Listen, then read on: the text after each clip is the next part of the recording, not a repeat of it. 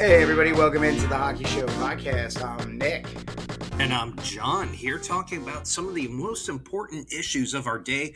Are you familiar with teeth, Nick? Teeth, yeah, I'm familiar with that.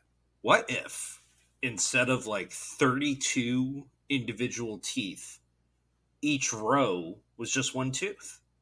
Wouldn't that be better? No, that seems... I don't like that image in my head.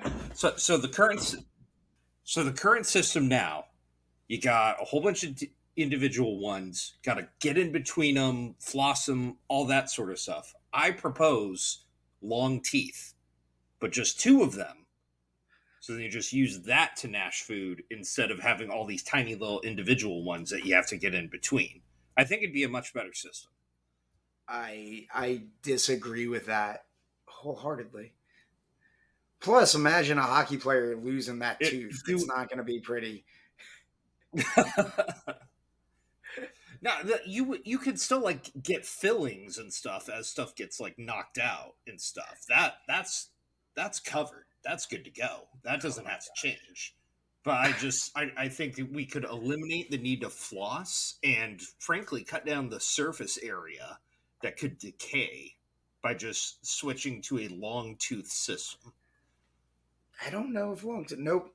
No, I don't agree with it. I actually do enjoy it. Well, that's what I plan to campaign on this fall. Oh, all right. Well, hey, listen, if my choice is long tooth or anything else, I think I'll go with you. Seems like a better option these days. So, all right. August is officially over. The calendar's flipping to September, and man, do we got a lot to get to this week. We're probably not going to get to everything that's on the sheet today, but I'm happy that we delayed the recording of this because we got to come right out of the gate and talk about it.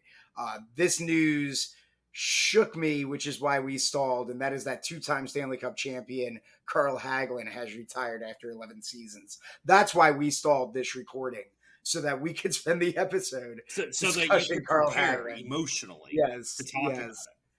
Well, let's just jump out of the gate because that was the last thing to break. Hagelin retired. Thoughts about Carl Hagelin's career there, John? I didn't prep you for this. I was shocking you with this talk.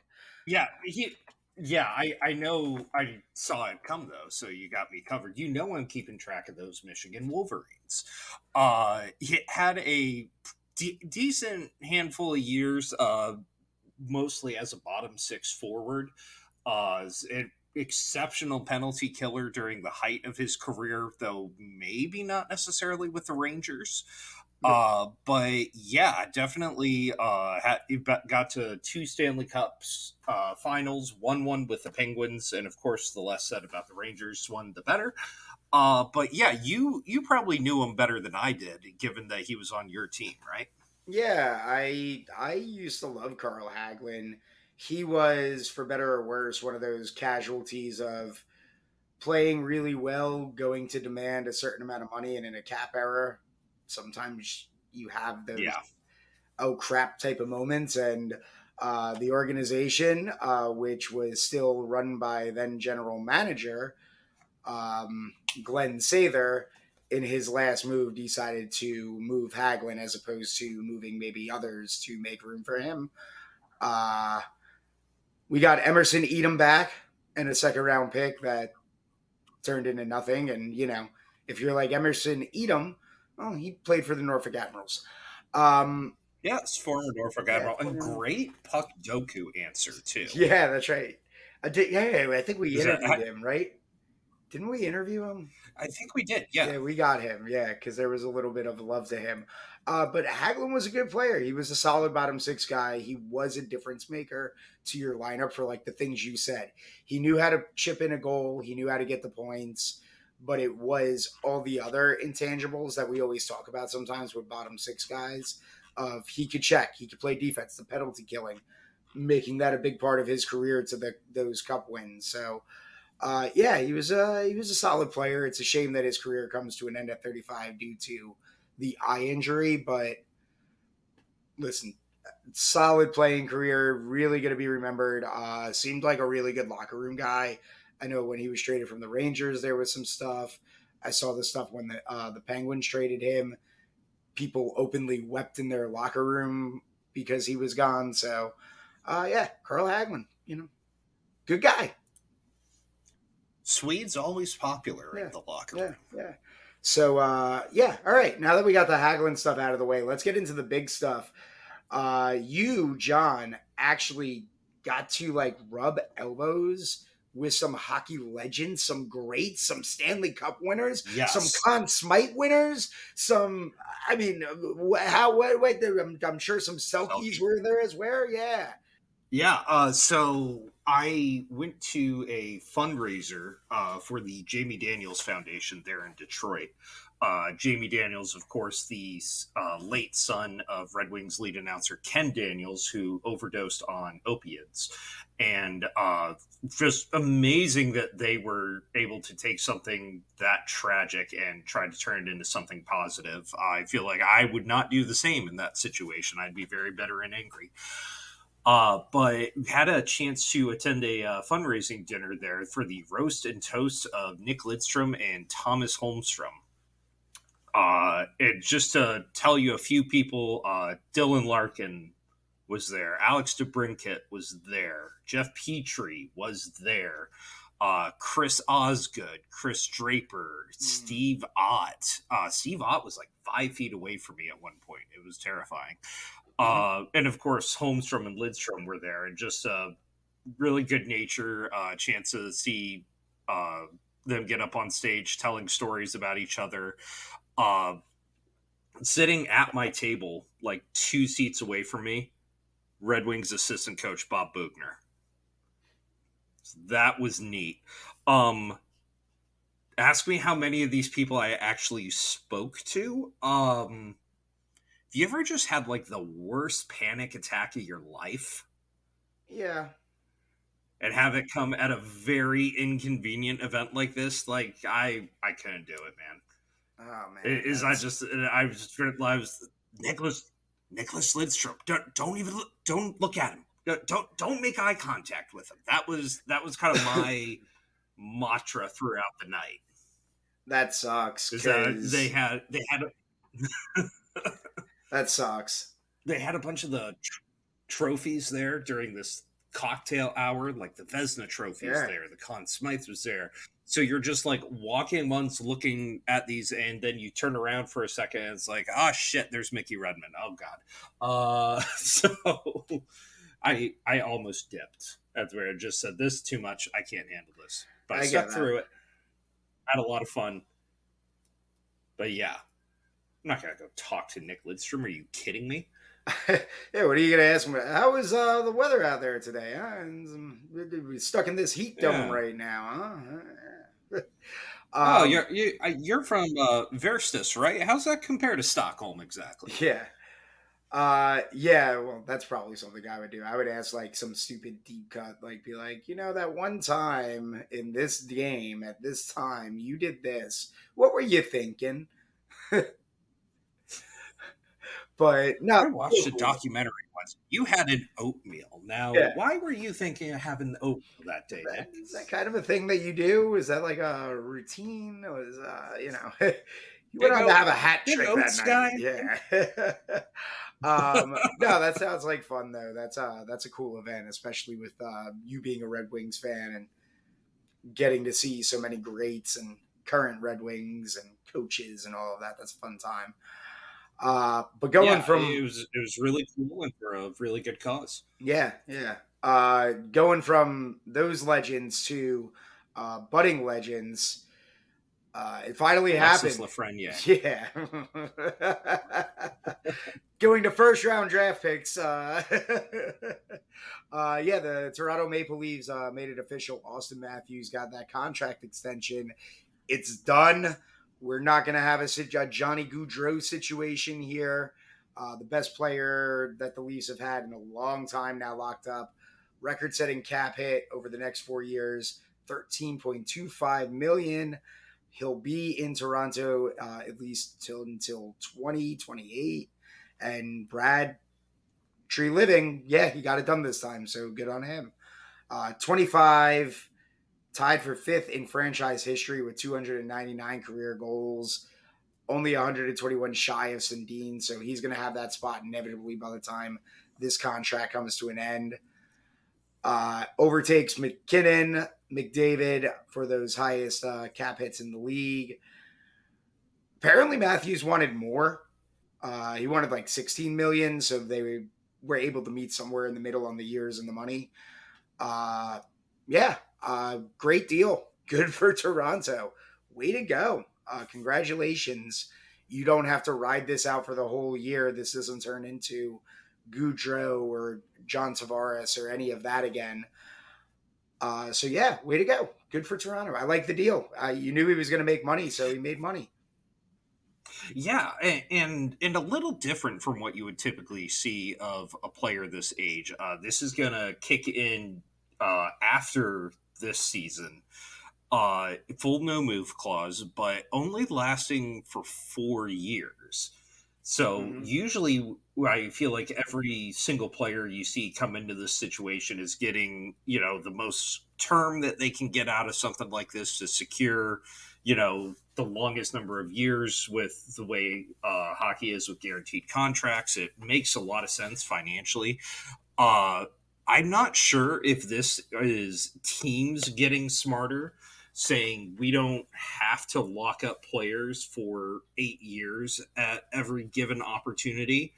But Matthews' last contract was only 5 years as well. So I wonder how much of this is it's the team saying, yeah, let's just do 4 years, and how much of this is the player saying, I can cash in again at a higher rate. Because it's almost like LeBron does with his contract. Yeah. I think smart teams are getting wise with the cap going up as well. I think smart teams are getting wise on the not doing the 8 year deals anymore. Although I don't know, maybe not, because the next team we're going to talk about, they're just handing out long term contracts like it's candy. It's ridiculous. But again, but that's a smart team as well. So yeah, I don't know. It's interesting that he took a year less, but I think also what that puts him at about 30 for his next contract. So he's still prime of his career to cash in big on the next one, and where the cap could be by then. Maybe he is finally a $20 million guy, which is what he should be making now.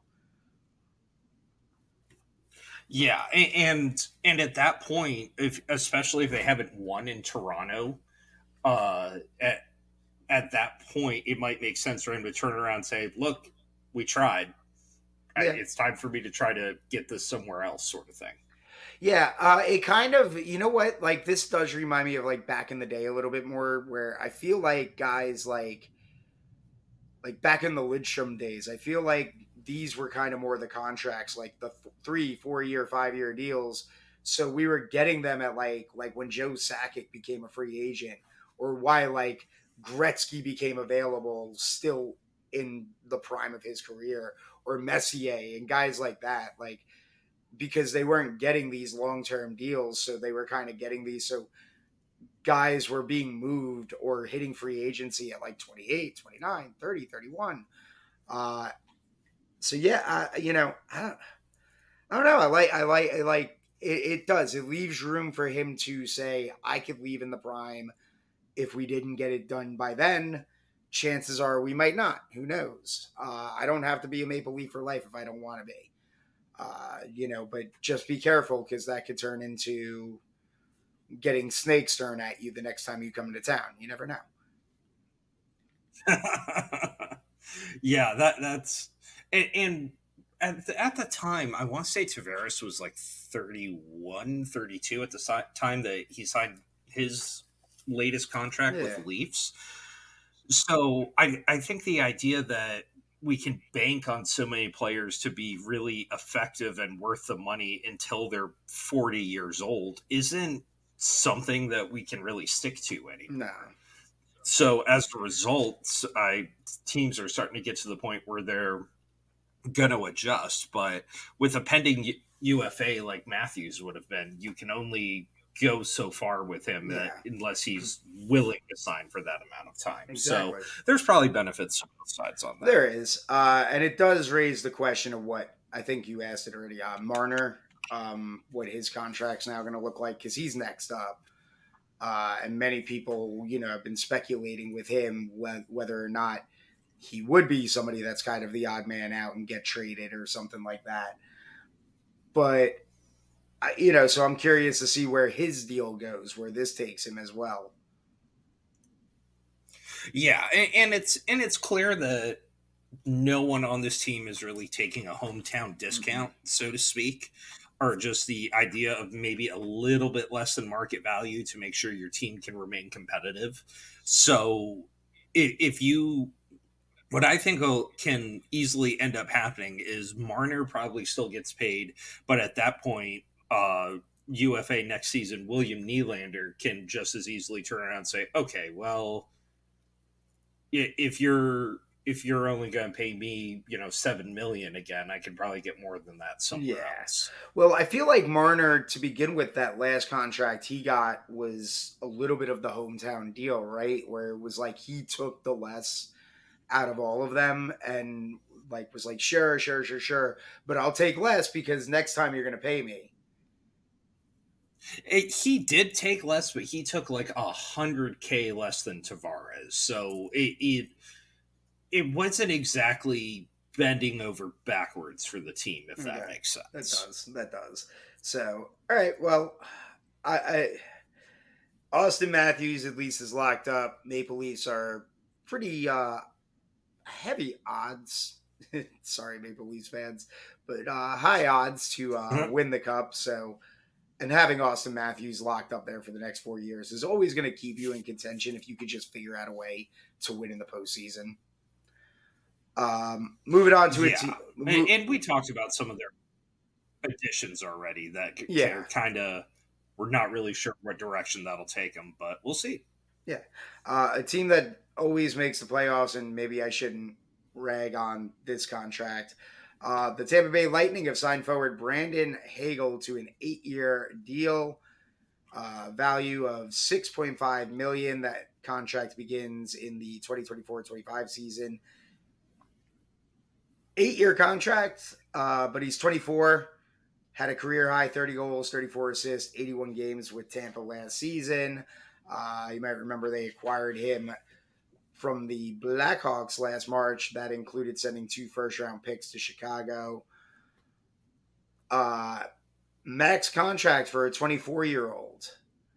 Do you like that? A lot of risk to that. Boy, there is, and I think the rather than trying to think of the long term health of the team here, I think this is a situation where you kind of look at players that are aging out and say to yourself, well, this won't be my problem in the fourth or fifth year. Hmm. So you probably just did whatever you possibly could to keep the team together and give them another shot at this. Because Stamkos is 33 years old and he's a UFA next year, and so he'll probably stick around, but for how much and how much longer is difficult to say. But if it gets him, if having him stick around past this year gets them to continue to be, postseason contenders, then that's going to be great for them. And we've seen in the past they aren't necessarily afraid to cut bait with somebody, Mm-hmm. like Killorn or Palat or somebody like that as they're bringing in younger, fresher legs. What it jumped out to me that he'll be the fourth highest paid forward on the team, after Samko's Point and Kucherov. So I don't really think Brendan Hagel belongs in that conversation, but at this point, he's Well, probably more of a value than Anthony Sorelli. well, maybe he does build a case for that because he projects. I think this ages well because he projects to be a top 6 forward, and he already lines up with Point and Kucherov, which is why his numbers were pretty high. So you imagine if he continues to improve as a player at a young age, playing with them, it's only going to and with the cap going up, this could knock it out of the park, but it's also a 24-year-old kid, and this could have been his best year, and he's really a bottom six guy that you're paying, top six money to. Yeah, he's definitely going to be someone to keep an eye on. No trade protection on Yeah. that deal, I don't think, though. So, if it doesn't work out, I could easily see him or Anthony Sorelli being shipped out of town that way. All right, moving on to the next restricted free agent that has signed. The New York Rangers and forward Alexei Lafreniere have agreed to a 2-year deal, which will carry an average annual value of $2.325 million. Only 21, restricted free agent, tallied a career high 39 points in 81 games last season. It's very, listen, I can go on and on and on about this. The deal is fine. I have no issue with the deal. It's exactly what you would expect the bridge deal to be for a guy who has only played third line minutes, no power play time, and has been stuck in systems that don't seem to really benefit him, with a lack of confidence and trust to give him an opportunity to even try to grow. So it's a fine deal. Just consistency is going to be the key to this contract for him. If he can be consistent and the guy that we see who's able to make that cut move and deke out the goalie, you saw it as a Red Wings fan. He's done it a couple of times, that move that he did against you guys that game. The move, that deke in the backhand. So yeah, if he can consistently show flashes of that, he'll over exceed this deal, and then he'll get paid in the next one. Nick, let's talk about Adam Oates. You close your eyes, you picture Adam Oates during his playing career. What jersey is he wearing? Boston Bruin. Maybe St. Louis, maybe Boston. He was with the Caps for a really decent amount of time. I remember the Caps for a hot Do you remember second. who drafted? Do you remember who drafted Adam Oates? Oh gosh, it was Detroit. Oh. He was there for 4 years. They kind of gave up on him, and he goes on to, I don't know if he's in the Hall of Fame, but he's definitely up there. Top eligible. Player. So he's a big part of those Bruins teams there with Cam Neely in that. Yeah, so when you're going to cut bait with a high, potentially really good forward, you have to be absolutely certain. There's histories of teams doing this. Martin St. Louis was with the Flames before they cut him loose. We can go on and on with examples of this, but I feel like teams in general now are very hesitant to let go of somebody before they 100,000% know what he has the potential to live up to. And that when I look at the Lafreniere situation, I see a lot of that in it. In that sense, he has the opportunity to grow into something, but with the way it's standing right now, it's just not living up to that potential just yet. So I kind of like the idea of going into this and just saying, hey, here's, we're hanging on to you, but you've really got to show us something. And if it doesn't work out after that point, then, you kind of just sort of accept that he's going to be a third line player. Yeah. And I think it just comes down to, I think if he is able to get off of the third line this year, and indication has seemed like he's going to get opportunity now. Like, he's going to be looked at as somebody that could play top 6 minutes, but will get some form of at least power play 2 time, where he's not even getting it that at the moment. So giving him opportunities. Like it seems like he's going to get more of an opportunity under this new regime coming in, and that's fine. That's great. Like I'd love to see that because as of now, really, I don't know what I have with him if I'm the Rangers because again, you see those flashes of oh, that's why he was the consensus first overall pick. But then there's moments where you're like, what are you doing? Like, what's going on? But I think it's because he's out. I think it's because you have him as a third line checker.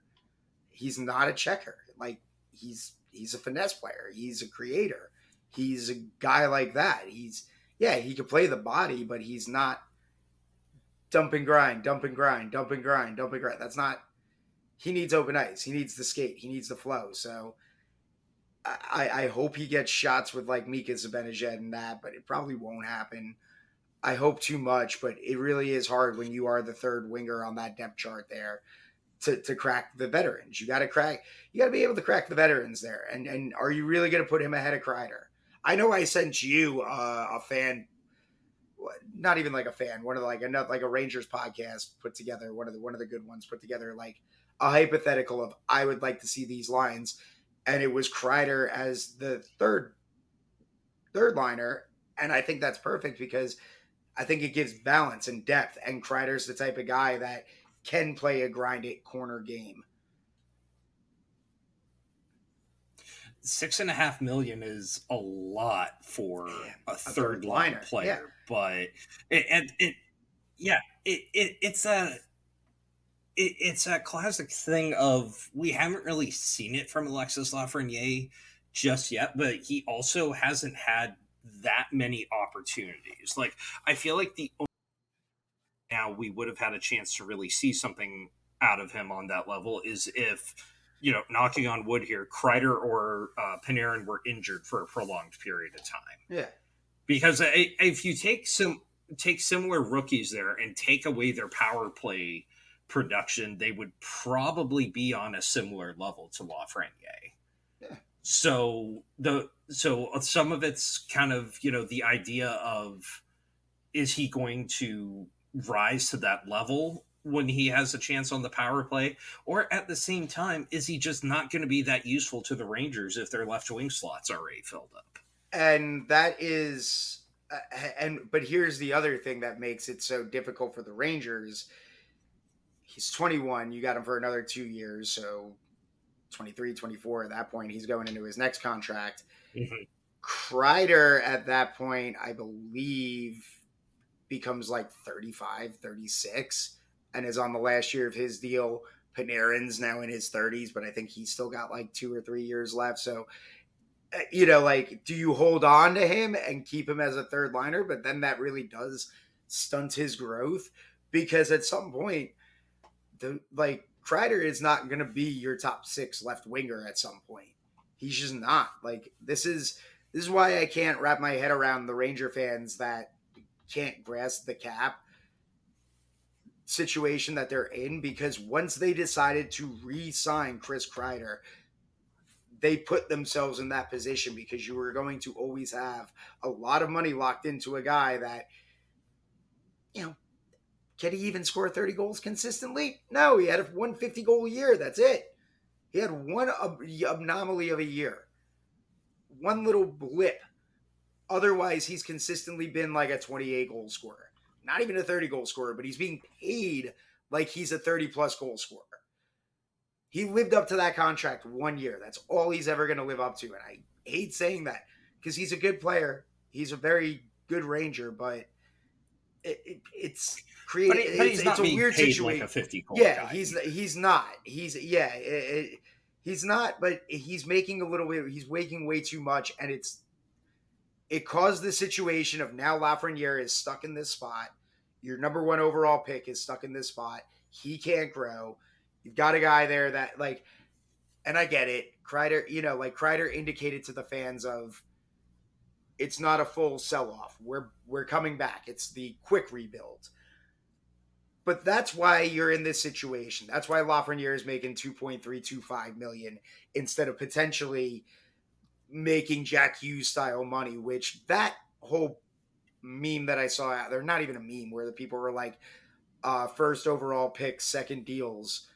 Look at Jack Hughes. Yeah, look at a guy that was playing 25 minutes a night, first line center, first line power play, like doing it all. He was it for New Jersey when he was drafted.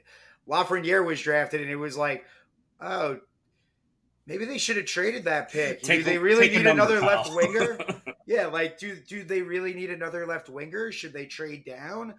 What should they do? Oh, should they have even given Panarin that contract? Which is dumb as well because Panarin's been the best player.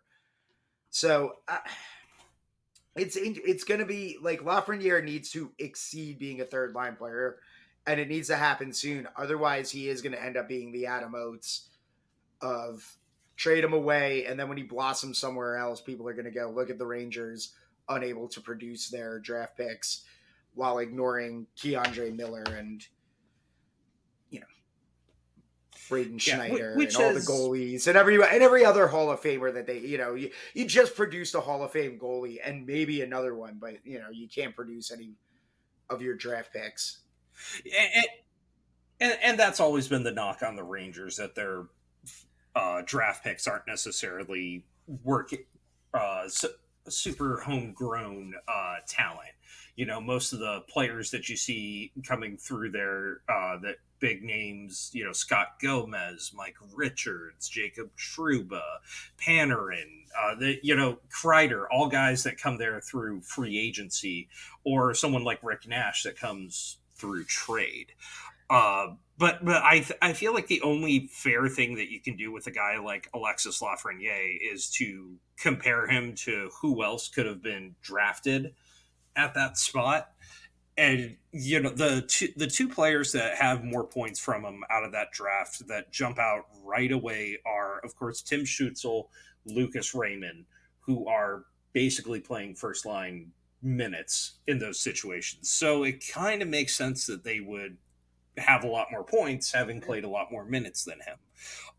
Outside of that, like Dawson Mercer kind of has a similar play style or point production, but he was drafted like 18th, I want to say. So like outside of that, pretty much anyone else that they would have reached for first overall would have been a bit of a stretch. Yeah, it would have. And I've sent it to you a couple of times, and I've mentioned it to you. I always forget where he falls on it. I don't have it. But for the New York Rangers 5-on-5 goal scorers, he's one of the top three. Lafreniere is one of the top three. He's like sandwiched between Panarin and Kreider. Or Panarin and Zibanejad, maybe. But either way, he's in that category. He's in that conversation of at 5-on-5, Alexis Lafreniere has just as many goals as Panarin, Zibanejad, and Kreider. Like he's in that category of. So imagine if he gets that little extra. Imagine if he plays top 6 minutes. You gotta figure he's going to. But there is other aspects to his game that have gotten knocked and do deserve it, which is. He does go invisible sometimes, so the consistency of he needs to be seen at least every game. Yeah, for sure. And clearly at some point he's going to have a chance to show Peter Laviolette something.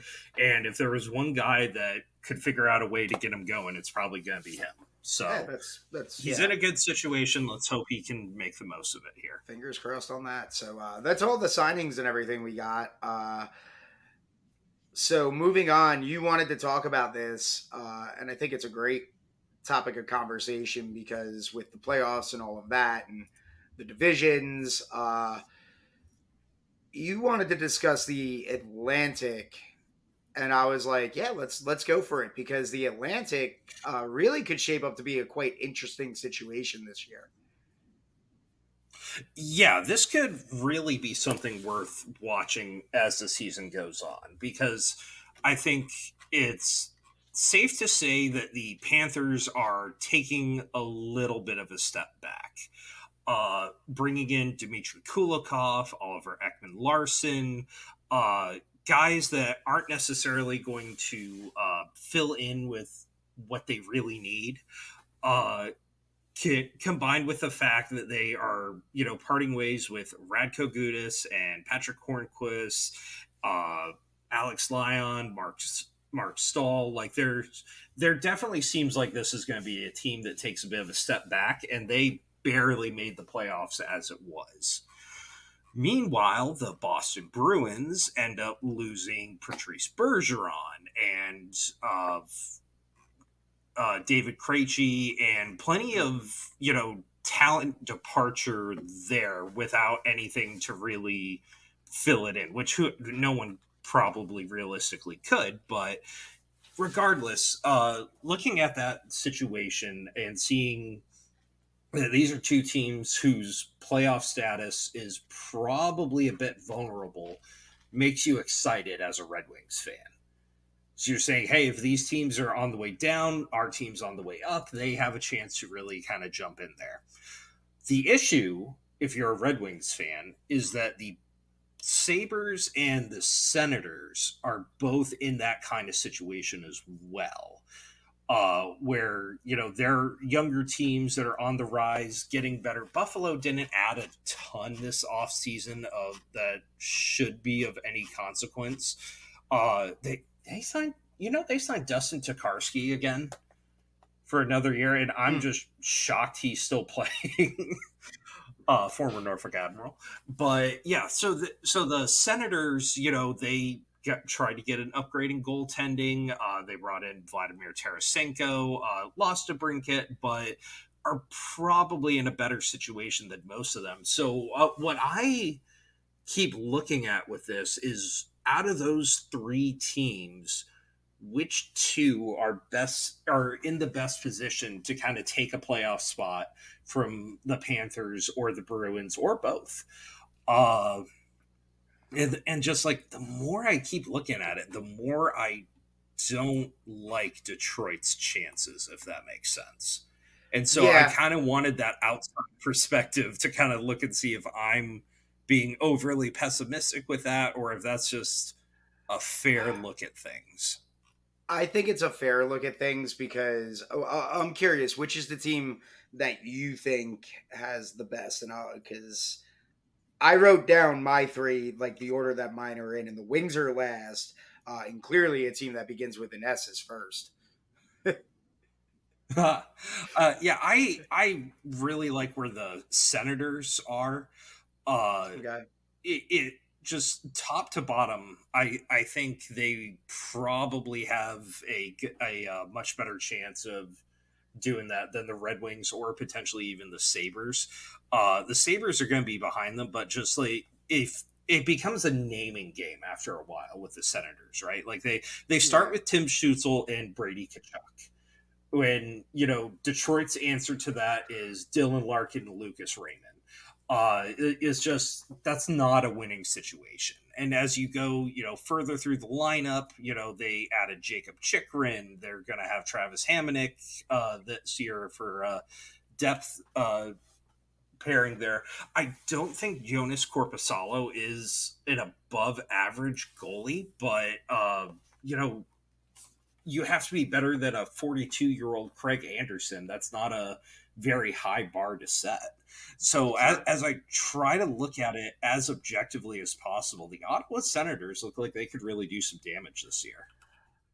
Yeah, the Senators can do some damage, but I actually like the Sabres a little bit more. I like that situation. I think last year we saw a lot of fight with that team. Not to say we didn't with the Sens, because the Senators made a big push. Hell, they made such a push that they went out and decided, we're going to get Chikrin. Even if we don't make it this year, we have him for next year, and that's a sell. Yep. Well, not even just next year, like the next 4 years, and that's a sell to people. So, yeah, the Senators are really set up good, but I just like the Sabres situation. I think for the Sabres, they're going to have their rookie goalie. So I'm just looking forward to what they have. And I think that that's a team that's could take that step. And it's tough to play against. Their Really tough. rookie goalie, what's he called now? Oh God, I forgot his the one that made the debut. Oh no, it's just it's very difficult to pronounce, so I just wanted to hear you Yeah. take a Oh, yeah, stab at it. yeah. The one that beat the Rangers in his first game. That's one of their top prospects there. Ukko Pekka Luukkonen. There you go. Thank you. Yeah. So I just, and he seemed to be living up to the hype. So Yeah, and the other thing to keep in mind for them is, as we talked about, keeping that harem of goalies. Devin Levi is 21 years old, but he is really supposed to be the real deal. hmm So as far as having that goaltending depth there, if something happens to Eric Comrie, the Sabres are going to be just fine. yeah, Uh, Compare that with just a monster of a blue line that they have between Rasmus Dahlin, Owen Power, yeah, former first overall pick Eric Johnson. Don't see defensemen go first overall very often, but that is a tangent. So they have a lot of really talent, maybe not as strong as a forward group, but this is still the team that brought us Tage Thompson.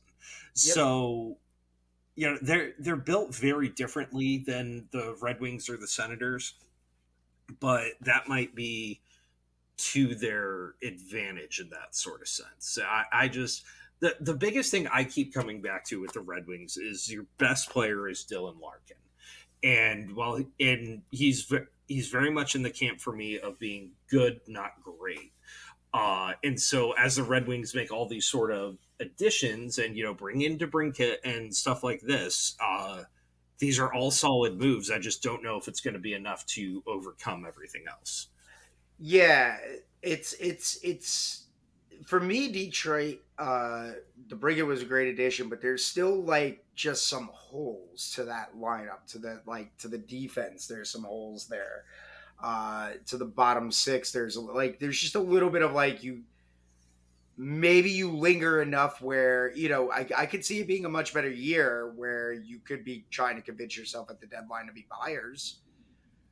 Uh, but I think it's a team that's pieced together to try and get to the deadline, to Yeah, try and compete, to then justify going out. Like, does that make and the thing I sense? keep going back to is I was much more optimistic last year than I was this year. And last year, we were expecting a full season out of Jacob Verana and a full season out of Tyler Bertuzzi. And they didn't get any of that.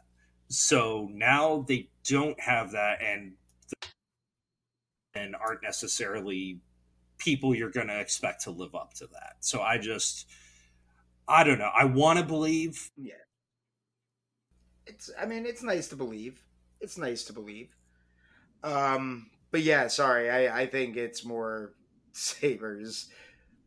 And you think it's more sense. But yeah, it's we'll see what happens. I do. I think the Wings are built as a, if not this year, but it's got to be getting frustrating as a Wings fan of, if not this year, then when? Because you were sold a rebuild a while back now, and it seems like you just don't want to kind of take that next step. Like the Brinket was one of those, like, see, we're trying. Well, and that's the thing that they always said for rebuilds is for every team that can bounce back in 3 or 4 years. There's a Edmonton, there's an Arizona, there's a Buffalo. There's teams that just kind of took a really long time to kind of steer out of it. In Arizona's case, they still haven't steered out of it. So that's kind of what the Red Wings are becoming at this point. But there's only so much you can do for draft luck. Yeah, yeah. All right. I guess we'll see what happens with the Atlantic. It's gonna be fun. It's gonna be like, there's a lot that could happen there. I really think Toronto is pretty much the biggest lock. I don't think Boston's as vulnerable as you think, but um, definitely going to be fun to see who battles out for that third spot. That's for sure. Moving on. Excuse me. Yeah, We learned a little bit about the women's hockey league. Sorry, I don't know what's happening there. Oh, beautiful, beautiful internet. Yeah. So Yeah. the Women's Hockey League announced the six teams, or not the six cities rather, that they're going to be playing out of for the coming inaugural season for the PWHL. Uh, we talked about that Boston and Minnesota were probably Mhm. locks for teams, as well as Toronto and Montreal.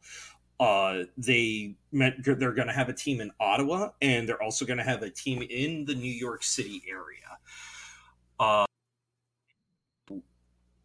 Couple things that comes to that. They haven't necessarily picked the team names or arenas or anything like that, and they did specifically mention that teams may not play their home games in the or every single home game in the same arena. Which, hey, Mhm. however you can make it work. I don't know that Mhm. that's going to be a big deal to it. What I was a little Oh, surprised to see SC was that the New Islanders. York oh, the New York City team is also going to include New Jersey and Connecticut. Yeah. And I don't know, it's always been made out to me like, they're a hop, skip, and a jump away from each other. But still, like, every time I hear about it, it sounds like, oh, we're a Columbus team, but we're also going to play games in Cleveland and Cincinnati. Realistically, I know they're much closer together than that, but they just feel like such different areas. And granted, I will also confess that I heard Law and Order mention the tri-state area about 50 times before I figured out which three states were the tri-states. Yep. But yeah, like, is everything with New Jersey and Connecticut really that close together that it's easy enough for them to hop around like that? As far as maybe like New York, like, all right, if you're centralized in the city and you're just only going to like Bridgeport, maybe that's what, like an hour and a half. Like Stanford's only like not even like an hour outside of the city, because that's why the WWE is set up in Stanford and used to do all their stuff at Madison Square Garden. So it was very easy. That was like a hop, skip, and a jump away for them. If you're going into Jersey, then yeah, it's not too bad if you're going into Newark from the city. Maybe like 25 minutes, no traffic. Traffic is where you're going to get the kick in the gut with all of that. But yeah, it'll be interesting to see them kind of bounce around a little bit if they're doing, showcase events at different arenas and stuff like that. I don't think the league is at the point where you have to worry about necessarily building a fan base that's going to follow you to every single game and having, that being difficult. Like you said, ask the Islanders or maybe even the Coyotes to a certain degree. Mm-hmm. But it's going to be exciting to see everything kind of come together, and I'm looking forward to hearing what the team names are going to be, if they hang on to some of the previous ones with the Minnesota Whitecaps or the Boston Buttes, or if they go to kind of make their own legacy there. Yeah, yeah, it's gonna be fun to watch. I'm actually excited for it. I'm curious to see where this goes. It was cool to get some info on it for sure, because we've talked about it. We've been supporters of the women need their own league, and it would be kind of cool to have that, and the NHL and hockey needs that. NBA or WNBA exists, so we need a women's hockey league. It's about time, so I'm excited for that. Uh, For sure. all right. Anything for leftovers? Anything else that you want to hit right now, or Did we talk about Jonathan Taves last week? we did not? Okay, what was your reaction to that? Because I have thoughts and feelings, certainly, but Okay, yeah, yeah. yeah. Let's wrap up with Uh, Jonathan Taves. All right. So if you don't know, Jonathan Taves, we figured either was going to just keep playing or retire from hockey. But instead, he says that he's taking time away from hockey in the 23-24 season, but is not retiring. He posted that on social media. Um, he only played 53 games last year, missing several due to weeks as he recovered from long COVID and chronic immune response syndrome. We knew he wasn't going to re-sign with the Blackhawks. That was part of as well with the Patrick Kane stuff and why he left. I think this is weird. I don't get it because at this point, like, I figured if, like, maybe he does just come back this year and this is kind of a lie and he's just going to ride it out and kind of pick where he wants to go. But I don't see how this ever goes well to step away from hockey for a year and then think you can come back and perform at the level that you were. At that point, you'll be 36, 37. Yeah, and Jonathan Taves has had a litany of health issues, Yeah. especially at the later stage of his career here. So taking a year off might, help for something like that. You can ask Ryan Kessler how that has worked out. Spoiler alert, it hasn't. There's been players that have, taken that route where they needed to take a year off in that sort of sense. If you look at just off the top of my head, obviously Mario Lemieux is the real big one who took a year off because of that whole cancer treatment thing. But Michael Pekka did it, Alexei Yashin did it. They didn't go play somewhere else for a year, just didn't play at all for a year, and were able to come back and have a few additional years after that. But they were a lot younger than Taves was, or Taves is, I should say, when they went to do it. So it's questionable. I also just, at a certain point, like, he has nothing left to prove. Like, Yeah. he's played over 1,000 games, 3 Stanley Cups, Conn Smythe. Like, we all know he's going to be a Hall of Famer here, regardless of whether or not he traditionally would be considered such a thing. I was just going to ask you, do you think he's a sure ballot Hall of Famer? Like, is he a first ballot Well, or is he maybe like a second or something? Well, a Mark Messier leadership trophy winner has to be a Hall of Famer, right? That's just how the two are tied together. But no, I see. Like, they were talking about this a little bit, and really hasn't had a ton of points. Hasn't been, a super effective player since the middle of his career. But I think he accomplished so much in a short period of time there, especially captaining those teams too. I think that gets him first ballot Hall of Fame status, deservedly so. I would say, despite other places that kind of pointed out different things to him, which but at a certain point, it's not the Hall of Stats, it's not the Hall of Points, it's the Hall of Fame. Yeah, agreed, and yeah, I think he racked up so much winning those 2 cups, ending that drought as well. There, like, he's going in. All right, that's all I really got. You don't want to go into depth about Edmonton signing Sam Gagner and Brandon Sutter? I mean, we could. No, I could have some thoughts if you want. If you want thoughts, I could have some thoughts. I don't have a ton to say about it. I was shocked Brandon Sutter's still playing, frankly. Yeah. But yeah, that's another great Puck Doku answer too. Have you played that? Puck Doku? Yeah. Okay. This will be a great way to end a show or a terrible way to end the show. This is going to be bad. But I want you to go to a little place, Puck Doku, PUCKDOKU.com. All right. And this is known in other places as the Immaculate Grid, but it's going to give you a team in each row or a condition in each row, and expect you to be able to come up with a player that's going to fill out all 9 squares here. Oh, God. And if I walk you through it, all right, do you think you can? All right, let's do this. Let's go. Okay. All right, I got my teams. All right, so let's start in the top left. When you are thinking of people that played for the not, had contract signed through, but played for the Red Wings and the Coyotes.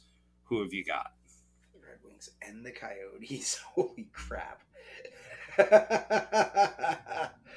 Red Wings and the Coyotes. That is a great question because anytime I think the Coyotes, all I think is Shane Doan.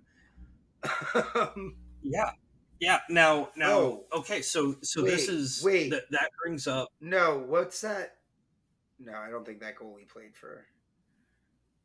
Yeah. This is the absolutely most fun part of this is just the exercise of remembering some guys. Yeah, and here I am on.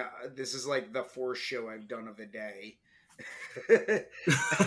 On the tail end of like, oh, after this, I finally can eat dinner at 10 Okay. o'clock at night.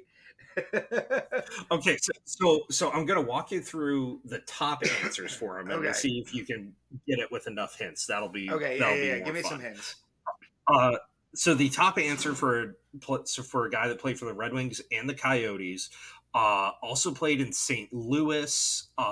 He was a pretty high goal scorer. Had an uncle that thought Hitler had some good ideas. Oh. Now I'm just thinking Mel Gibson.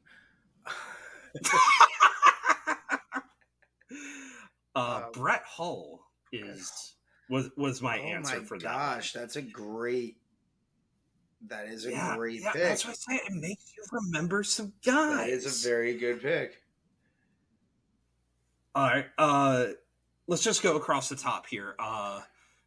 So next, if we're thinking of players that played for both LA and for Detroit, this should be this should be easier. I want to say like Luke Robitaille. Yes, that was the top one right off the top of your head. Other player that would have met really well, scored a goal in LA and started doing push-ups on the ice. Sean Avery. Oh, how did I not think of Avery right there as well? I didn't think of it either. Yeah, I did. That's some Andreas sloppy Athanasiou second stuff on my part that I didn't even think of him first. Yeah. So this one becomes a little bit easier. If you had to name a Red Wings goalie that had 20 plus wins in a single season. You know what? Just to be a prick, I should do like, although I don't know if any Djokovic actually ever won 20 plus games, but I mean, make the pick, right? Burden, Osgood, Hasek, like. Yeah, plenty of options there. I try to see how low I can get the score as far as like how many other people picked it. So I did Curtis Joseph, and that ended up like 2%, and I felt like a real smart guy there. Next row, and for people picturing it, just kind of going through a. How about that? Minnesota. I just learned Eddie Jacquemin never won 20 plus games with the Red Wings when he was there. Yeah. It's during that period of time. I don't necessarily blame him for that. No. If we're doing Minnesota Wild and Arizona Coyotes. Wild Coyotes. I'm trying to think here. Top answer here recently got arrested, had some rumors about going to the KHL. Oh, man. Has a strange foreign sounding name, even though he's from Wisconsin.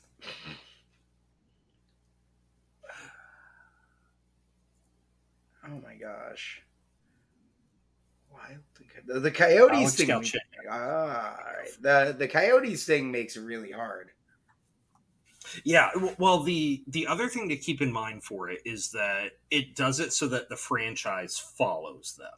So if someone played for the old school Winnipeg Jets, that counts as well. Oh, hell. Oh, shit. Yeah, but probably most surprising answer that I saw come up here was Ilya Bryzgalov. Oh, who, yeah. Now that it gets mentioned, I remember played for the Wild, but in my head, I cannot picture that as a possibility. Yeah. All right. Moving down the list here, Minnesota and Los Angeles Kings. Minnesota and the Kings. know that there's definitely some crossover there as well. God, who would? So answers that had, or two players that had really high answers. One was a more recent trade that happened last offseason, scoring winger that went from Minnesota to LA. Hmm. I'm thinking Kevin Fiala. The other one is a former New York Ranger that won the Cup in LA and had previously played for Minnesota. So they can be separated by a little bit too. The Cup in LA. Also played in Columbus. Former Ranger. Oh gosh. Had a picture on the beach wearing a Speedo with the cup. Marian Gaborik. Oh yes. Answer there. Yeah, there was a lot of other ones that came up, but Darcy Kemper. Darcy Kemper played for the Wild, the Kings, and the Coyotes, so he could have worked for either of those two as well. But not to spoil the next one, but Minnesota goalie with 20 plus wins in a season. Ilya. No, Ilya did not win. He was in the backup portion of his career by the time he got there. Oh God, who's the one that got him? Who's there now? Marc-Andre Fleury and Devin Dubnyk. There we go, Fleury. Yeah, either one of them would have done that as well. I said Josh Harding, but surprisingly, he did not win 20 in a year either. So it's not quite as simple.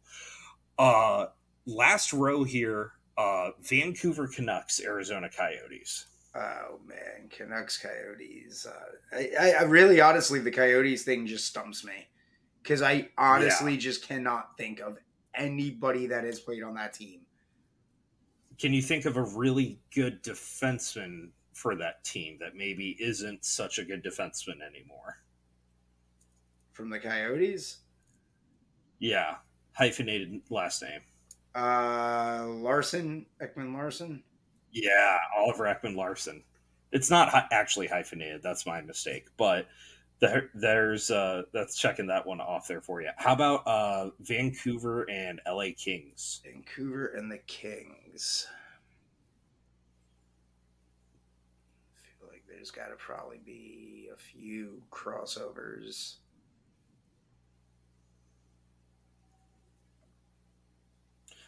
Top answer was a defenseman. I want to say he won the Cup with LA a couple times, but I might be wrong there.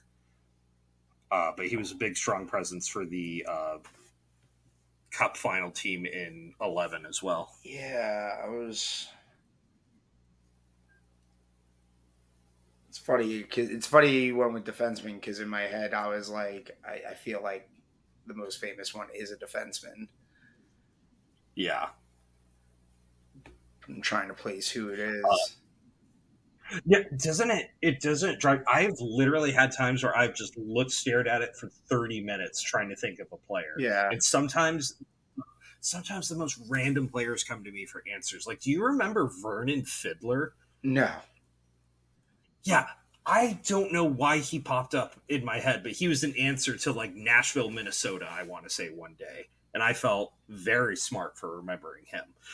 Either way, Alexander Edler is who I was thinking of as the most common answer for a defenseman here. But there's a couple other options there. You know, Tyler Toffoli would have qualified it, but surprisingly, Felix Potvin played for both of them, and I don't remember that at all. But you can really reach back and come up with like really random players. That's wild. To fulfill it. When it doesn't involve the Coyotes, at least. Last one, Vancouver goalie, 20 plus wins in a season. Oh, well, that's obviously Roberto Luongo. Yes, Roberto Luongo was 30% of the answers there. Corey Schneider, Thatcher Demko, Jacob Markstrom, all popular. And then Ryan Miller, who I totally forgot played for Vancouver as well. He would have been a good one. But yeah, Puck Doku, either fantastic radio or terrible radio, but probably nothing else. No, that was actually really fun. All right, great way to end the episode. Thank you, John, for introducing me to Yeah, man. something that's going to distract me at work now. It comes out every day at 3 a.m. Great, wonderful. Not that I do it first thing in the morning or Yeah, anything. that's actually going to be my morning poop now. I'm going to be on there doing that. Forget TikTok. All right, John, There hit you him with go. the plugs on the way out. You can find me on X, Twitter. Are they changing it back? Are I they don't not know. changing it back? We don't know. At JT Evans number 0. And I am still wonderful _ radio on X. Go and give it to you. And I am Nick Wonderful on Threads. So yeah, thanks for listening, everybody. Good night.